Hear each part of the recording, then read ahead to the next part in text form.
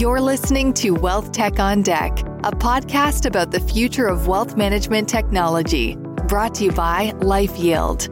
Here's your host, Jack Sherry. Hello, everyone. Thanks for joining us on this edition of Wealth Tech on Deck. Each week, I have the privilege of speaking with industry leaders around issues that inform and advance financial advice, wealth management, retirement, and technology. I talk with those who are leading the way as we seek to help advisors, clients, participants, and firms enjoy better financial outcomes all around the confluence of digital and human advice. A vital trend that has been underway for some time is just about every leading firm in our industry is building what I call comprehensive advice platforms. This is where data, financial planning, proposals, portfolio management, investment and annuity products, risk and tax management, rebalancing, transitions, and income generation come together to help advisors help clients maximize the growth of their assets and of the withdrawals they take from multiple accounts and income sources. Today, we will speak to a recent and powerful entrant in this rapidly evolving space. Ainsley Simmons is the president of Pershing X. I find her story and the Pershing X story fascinating, not only what she and her team are building now, but how she got here. Ainsley, welcome to Wealth Tech on Deck. Thanks for having me. Really excited. Yeah, this will be fun. So Ainsley, let's start with you telling the audience about Pershing X. You got a great story. What are you guys up to? Yeah, so Pershing X is an advisory platform. We're going to build it so that it is open for third parties. But then, of course, Pershing X will have our own version of our apps, many of which you just rattled off. But what we're really focused on and where we see the white space in the market is around interoperability, so that apps connect to apps, so that when you enter something in one app, it carries through to the others in a really logical way. And, it's essentially a productivity problem. What we see in the market is that advisors are only spending 20 to 25% of their time with clients and 75% in desk work. And we just see the massive opportunity to flip the switch to go the other direction, 75% of time with clients, 25% in desk work. And technology is mature enough to do it. You just need to have a pretty big ambition and backing of a large bank. Oh, it takes capital. I get it. Yeah, it does. It takes capital and it takes, frankly, a pretty complex simultaneous build, right? You have to build out all the apps and in concert with the platform and the data structure behind it. So, what's really exciting and why I joined this particular place to pull this off is so much of that already exists that could be leveraged around the bank and Pershing. And it's about taking that sort of running start and running faster and further. So that's what we're building. That's what we're focused on, laser focused. So why don't you give a little bit on the backstory? I know it, but I know our audience would love to hear it about Bank of New York. I'm going to step back a little bit further because you have a track record of innovation going way back to LearnVest and probably before that. Maybe why don't we start with your backstory, then we'll talk about the bank, and then we'll talk about how that fits into Pershing and how that creates Pershing X. So maybe if you could give us that arc of your story, that would be great. Sure. The long and crazy story. So I actually started my career in consumer products, Coors Molson, Campbell Soup Company. And what I took away from that is, what it means to build a trusted sort of consumer grade product, everything that goes into that and all of the sort of data and thinking and strategy that you need to really pull off a great consumer product. The internet happened in the 2000s, and I had an opportunity to jump into what was a very small scale startup at the time. It was kind of an interesting company called InvestTools, which then grew into and merged with another company called Thinkorswim, which was my first foray into fintech. It was a options trading platform, brokerage, but a really sweet product. And we put together this sort of education arm with this trading arm and really built this powerhouse product called Thinkorswim that got sold to TD Ameritrade. So that was my first exit. I was the head of product and marketing at that firm. And I got the bug. I got the bug for data-driven decision-making. I got the bug for iterative delivery. I got the bug for really building great software and how that could really open all these doors to a really great business, building a great business. And then, when TD rolled the green carpet in Thinkorswim still lives on that platform today, interestingly enough. Yeah, it still is. Rocks on. I moved to another even earlier stage startup in fintech called LearnVest. And this was pre-fintech being called fintech. This is early days in venture-backed growth in this industry. Actually, my old boss from Thinkorswim introduced me to the founder of LearnVest and said, Ainsley, I think you need to meet this person because you guys share kind of this mission to help Americans with their money. He knew that just about me kind of personally. And so I joined LearnVest as an employee 9 or 10 and grew that over 4 years into an exit with Northwestern Mutual. Right. So they bought LearnVest as kind of the core of the planning engine that they wanted to build out for their, 6,000 person advisory force. Gotcha. And from there, I know you went on to join, after a stint at Northwestern Mutual, to join PIMCO. And everyone was like, wait, what? Like, what are you doing? But it was such an interesting moment for PIMCO. So PIMCO, $2 trillion asset manager, primarily in the fixed income space, had sort of built decades of excellence around asset management, but really hadn't built any excellence around any sort of digital engagement, digital anything. And so the CEO of PIMCO and sort of the head of the retail business met with them and they said, Ainsley, listen, blank sheet of paper. You get to come in, you get to decide, you get to build the team, you get to figure out what the strategy is, you get to, help us figure this whole thing out. And I love me a good build. So I was like, well, that sounds really fun. That sounds really interesting because, most companies were a little bit more mature and had started down paths and sort of, had made decisions. And I was like, blank sheet of paper. That sounds fun. And it was a great ride. We put out 5 different products, a couple won industry awards. I still stay very close with the PIMCO folks. They say it's transformational in the selling journey and everything that they're doing. They're having a great couple of years. And I was like, well, that was really fun. And, I probably still would have been there if I didn't get this phone call. And, what I would describe this as is the same sort of blank sheet of paper I saw at PIMCO, like on steroids, with just this amazing, amazing opportunity to build something that I personally have felt is an unmet need in the market. And I personally believe could be, just so industry transformational that I just couldn't help myself. So I said yes.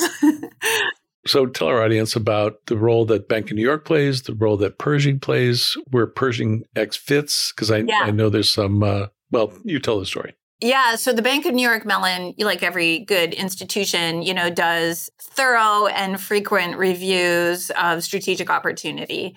And it's a very big firm. It does a lot of things. But what they really saw was this, as most, I'm sure, listeners to your podcast would quickly identify, is this current and accelerating trend around the business of wealth management, moving from brokered to advised, more money coming into the sector with the wealth transfer that's happening, just a lot of really great secular trends in wealth, right? And so when you see sort of long sustained secular trends, you have to look at it. And so the bank took a good hard look and said, listen, there's a real opportunity for us if we do it right? Like there's no opportunity for a Me Too product. But if we do it right, there's a real opportunity for us to come in as a trusted financial institution with the relationships that we have across all our businesses, investment management, wealth management, asset servicing, digital assets, custody, clearing, like you name it, across the entire firm, there's an opportunity to build something special for advisory. And so they were really purposeful. Robin Vince, who was a vice chair at the time, who's just been named the CEO of the bank, came from Goldman and sort of saw the power and also just very purposefully thought about the power of sort of setting it up as separate yet connected, right? So Goldman did that with Marcus and, it was a very successful model. And he said, to give the team the agility and the freedom to really innovate, we want it to be set up separately, but this just can't be a tinkering lab. Like this can't just be like a pet project where you play foosball and nothing ever gets done. This needs to be connected to the business, and it needs to be every day sort of talking to clients, hearing the marketplace needs, being really connected. So I think in really a stroke of brilliance, set it up as, Pershing X is a Bank of New York Mellon company, but it is connected to Pershing because Pershing X will be multi-custodial. Pershing will be one of our custodians. So knowing that custody business, what's inside, the power of it, what it can do, what it can't do, was a really important decision. And so I do sit on the Pershing executive team, and I sort of split my time between our sort of bank headquarters at 240 Greenwich and out here in Jersey City, because I sort of connecting across all those executive teams. But it was really purposeful and I think a really powerful structural setup, to be honest. Well, that's what caught my attention, as we've talked about before, to put that kind of strategic thought, and clearly there was a good deal of thought that went into this, put capital behind it, access existing capabilities and elements and contributing capabilities, I guess I should say. That all said, now you have to put it all together, including stuff that is not already on the Pershing platform or at the Bank of New York. This is an exercise in connecting dots, as you know. Talk about the dots you're going to connect. What does this look like? Not item by item, but what is this advisory platform? Because I know you have big dreams, and it sounds to me like you're on the right track to fulfill them. Yeah. So, listen, we're just being very customer led like any other sort of great firm. But, where I look for inspiration is out of the category, because, what I said is this is a productivity problem. Advisors are spending 20% of their time with clients. We want to flip it. It should be 80% of their time with clients. So then you say, who's solved workplace productivity or productivity in general, or sort of. And, I look at the big three tech companies. In my mind, the Google Suite has solved the productivity problem, or is on the path, no one's ever done, but on the path to solve the productivity problem for non-enterprise. Microsoft is taking the enterprise productivity suite game head on. And Apple solved the productivity problem for entertainment, right? And so you say, okay, how did they do that? What are they doing that we could learn from and model off of? And what they've done, and this is there's no new ideas, there's just great ideas brought to new categories, is what they've done is they've said, okay, what are the apps people need? And then how do I make those apps work really well together? So how does iTunes work with, the, App Store? How does it and they find these magical interoperable moments where for example, your Apple ID gets you into everything. It's really easy. And then it tracks everything and it knows everything. It knows too much almost. But sure. And Microsoft, they found this magical moment where if you're using Teams and Outlook, the calendar syncs and you don't even notice. You're like, oh yeah, I updated it on Teams or did I update it on Outlook? I don't even know. It doesn't matter because they just talk to each other. Or when you get a Teams meeting out of your Outlook, it just pulls a chat in with all the people that are on the invite. And then you can just start chatting in the team. These magical interoperability moments where you don't even notice. You're just traversing your day. You're doing your thing. You're getting your work done. And you don't even notice they shave 4 minutes, 3 minutes, 7 minutes off of this thing that you used to do. When you do notice it is when you have to then go interop with something that isn't on the platform. So then you're like, oh, what? A copy, paste, upload, download. What am I doing? And so I think that these big tech companies with all their might and all their, capital are staring down this productivity problem and chipping away at it. I call it magic moment by magic moment, and finding those places where labor is wasted, time is wasted, people are frustrated, it's exhausting. And so, I look to those firms and I say, they've just done it on a bigger scale. We get to do this on a more manageable scale. 200,000 through 250, I don't even know what the latest number is, advisors in the US. We get to do it on a more manageable scale, but the job's the same. We got to shave the minutes, the moments. We got to make it delightful. We have to just, I was demoing a potential feature of Pershing X to my advisory board. I have an advisory board of current and prospective clients. And I showed them this one thing about how something could go from here to there. And they were like, wait, what? You could do that? And I was like, yeah, we could do that. And they were like, oh my God. I can't even imagine how much time that would save for me and as an advisor and for my staff.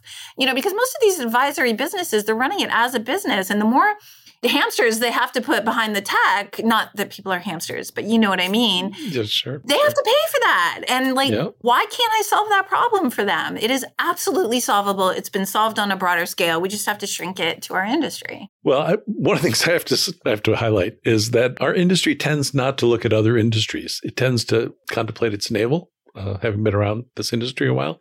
And you didn't. Kudos to you for looking at Google, Apple, Microsoft, just to name a few leading firms that figured some things out that kind of have rocked our world and continue to. So kudos to you. And as you're putting this together, that just reminds me how hard it is, because we deal with this stuff all the time with our clients, is that interoperability sounds great. It's really hard to do because the systems weren't designed to be interoperable, if you know what I'm saying. So talk a little bit about that. How are you going after that? Yeah, we're going to solve it at two levels. We're going to what I call X to X. So our apps to our apps that we're, building from scratch, we get to set that up, right? We get to make those magic moments. We get to decide. I'm super excited about that. But I'm also excited because I'm a realist when it comes to how we're going to win in this space. We're not going to win all the apps from any advisor day one, no matter what. They just won't. Nobody's going to hand over their business to us. They're going to want to test it, try it, prove it, see the value. And I would too. So no question in my mind to think that an all-in-one would get sold as one fell swoop, not a chance in heaven. And in fact, many advisors will never give us, app 3, 6, and 4. They love the apps they're on and they're integrated in their business and they work really well for them. And I say amen, right? God love it. That's great. So what we need to do is create the X to X interoperability, which we control, and then the right framework and platform for really great third-party X to third-party integrations, because we want to provide the value. That is our mission, is to flip the switch on productivity. So we want to provide value. We're just going to do the best we can on third parties, knowing that there's different levels of maturity. Certain have really great API, endpoints, certain don't. And we're going to do the best we can. What I would say is we have a lot of experience as a custodian doing those third-party integrations today. So there's been a lot of road walked there, and we can leverage a lot of the learning that of all of the third-party integrations that we've done on Pershing proper today. And so that's kind of an exciting, again, hit the ground running kind of moment where if you haven't been integrating stuff for the last 15 years, you might be a little less mature in knowing what you would want out of your third parties to be able to deliver that value. So this is very exciting. I'm so glad you're doing this. I'm seeing our industry, may have seen the Edward Jones announcements recently where they're just spending $1 billion on what you're describing. I mean, that's essentially what they're after. And there are many more. JP Morgan spending all sorts of money, Morgan Stanley, all these big dogs, Orion Investment says they're doing it. So there's a bunch of people talking about this stuff, right? I call it comprehensive advice platforms. What does this look like down the road? In other words, for Pershing X, if I'm an advisor, what does it look like as all this stuff coordinates? So listen, the other great thing about the Bank of New York Mellon is as the oldest financial institution in America, it's patient capital. You know what I mean? The firm is very committed to this. Top of the house. There's not a day that I don't feel that commitment. And it shows up in a lot of different ways. People connecting me to people referring me, people checking in, people making sure I have what I need. It's so wonderful to be at a firm where the executive leadership team has just made a decision and is just really, really committed, long-term commitment. So what I would say is this will evolve. My hope is that we get a bunch of clients trying some of the apps and seeing the value of interop. And then we just prove our mettle every day. And that's what Microsoft has to do. They'll get in with Teams or Outlook or both. And then they got to get you into Office 365. This isn't a hard sell. This isn't oh my God, we're, selling Ginsu knives here. This is demonstration of value, right? I need you to see the value of moving your email to Outlook because it interops with all these other things. I need you to see the value. And as I said, no expectation we're going to win every app. Zero expectation we're going to win every app. It's on us, though, to always be adding more and more and more and more of that interoperability value. I had a client say to me, Ainsley, listen, it's a aggregation type firm, who's buying a bunch of firms, growing like stink, amazing client. They're like, at the end of the day, I don't want to be a CTO. That's not what I want to be. This is so exhausting to like keep up, stay up, have it all, he's like, I would delightfully outsource all of this to you guys, but it has to be great. And I'm like, yeah, absolutely. Totally hear you. It's going to take time. I don't know how long Microsoft's been at this game, but they've been going enterprise by enterprise and, making big decisions. Like when they made the move to cloud, big decision. They had to leave a big part of the legacy business behind, but they saw the opportunity to take the suite further by making it all cloud-based. Like, we get to make those kinds, of course, we'll be cloud native to start the bad example, but we get to make those kinds of big decisions because this is a really patient, thoughtful place. Wow. The content of what you're saying, the words are inspiring, but your enthusiasm is even more so. Well, I've been told I'm high energy. So yeah, I got that feedback before. I agree in a good way. I think that's wonderful. That's fabulous. Our industry could use some high energy because the thing that strikes me, I love your comments on this. Here we are with a record number of people retiring every single day, and our industry is ill-prepared. Ill-prepared, it's failing. Come on, let's call it. Let's just call it. Totally. Everyone wants to accumulate. Nobody wants to decumulate because they feel like there's not a role for them. And I've done a lot of work at this at PIMCO. It was a really fun product that we built. And I just think that is such myopic short-term thinking because if you are a trusted advisor, you need to be a trusted advisor the whole way through. And if you're managing the decumulation portfolio correctly, you're holding part of it for growth and you're managing certainty for a period of time. And, everyone's wringing their hands about intergenerational wealth transfer and all that other stuff. If you're trusted and you're really ingrained and you're providing great advice, why wouldn't the family stick with you? It doesn't make any sense that people would peel off and set up a new relationship. So I just think like there's a lot of short-term thinking in what is just a really amazing opportunity to be a really trusted advisor. I'm not saying everyone is short-term thinking. Please don't take that. I'm saying you said as an industry, so I'm just riffing with that as an industry. But, the advisor I trust is the advisor that's going to help me through my retirement and my decumulation because that's the biggest financial decision I'm making ever, every single day on the ACUM and DCUM side, by the way. Yeah. And they're retiring earlier. They're living longer. The threat of inflation is going to be the cruelest tax. I mean, you add all this stuff. All of those things. I read this really great. I can't remember what book it was. I got to go back and think about it. But I read this history of Social Security. Amazing. So set up post-World War II to bridge the gap between when people stopped working at 62 and when they died at 65. 3 years. Had to cover 3 years. Obviously, that's not the same game today. I just think it's so fascinating how we're just not doing enough. And again, with a platform like Pershing X, I just think there's so many incredible things. If you think about all the ways interoperability could show up, it can very much show up in retirement paychecks. It can show up in a lot of different ways that no single point provider could do. No single point provider can manage that cash for growth. No single point provider can access, the banking capabilities the bank has. No single point provider can, access the data. You ask me why I'm seriously excited. I'm seriously excited. I get it. I totally get it. I can see it. Like I can see. Sure. I can see it. I can see the problems getting solved with a suite that talks to each other. I can see it. Imagine that. It's crazy. So our time grows short. We try to keep this to a half an hour. This has been a blast. Ainsley, 3 quick takeaways from our discussion today to leave with our audience? Oh, takeaways. So I think one is if you are in the advisory business, I think you need to think hard about how much you want to invest in tech and how much you're going to turn to partners for.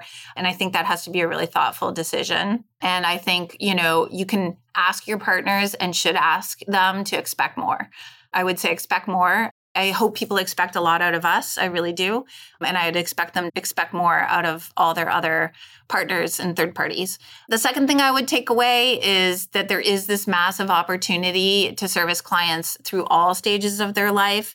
And you need to think about how your platforms and technologies are supporting you in that, because you can't hit these brick walls, right? Like you can't hit a brick wall where your planning only does ACUM and no DCUM. You can't hit a brick wall where your portfolio doesn't have have the ability to do the right tax location so that you have really tax advantage decumulation. Like you can't hit these brick walls. It's not okay anymore. And then the third thing I think is the point you made, which is like, let's get out of the navel gazing and look at our big, broad world and say, how do we create experiences? How do we create apps? How do we create technology that people love? Not that they just tolerate, that they freaking love. And that could go from how you show up as an advisor to the tech you use to, how you engage with people and what you say to them. Nobody wants dull. Nobody wants boring. And we keep showing up that way, boring and dull. And nobody wants that. Nuh-uh. Yeah. So those would be the three. That's great. That's great. I've really enjoyed this. I'd like to keep going, but we'll stick to time.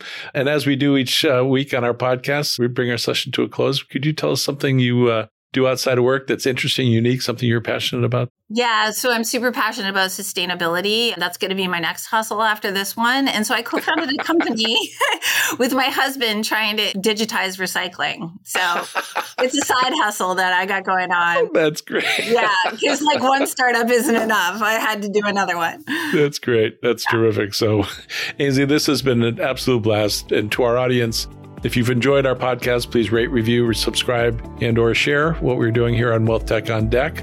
We are available wherever you get your podcasts. Ainsley, thanks so much. This was a real pleasure. I can't wait for the next conversation. Jack, thanks for inviting me. Take care.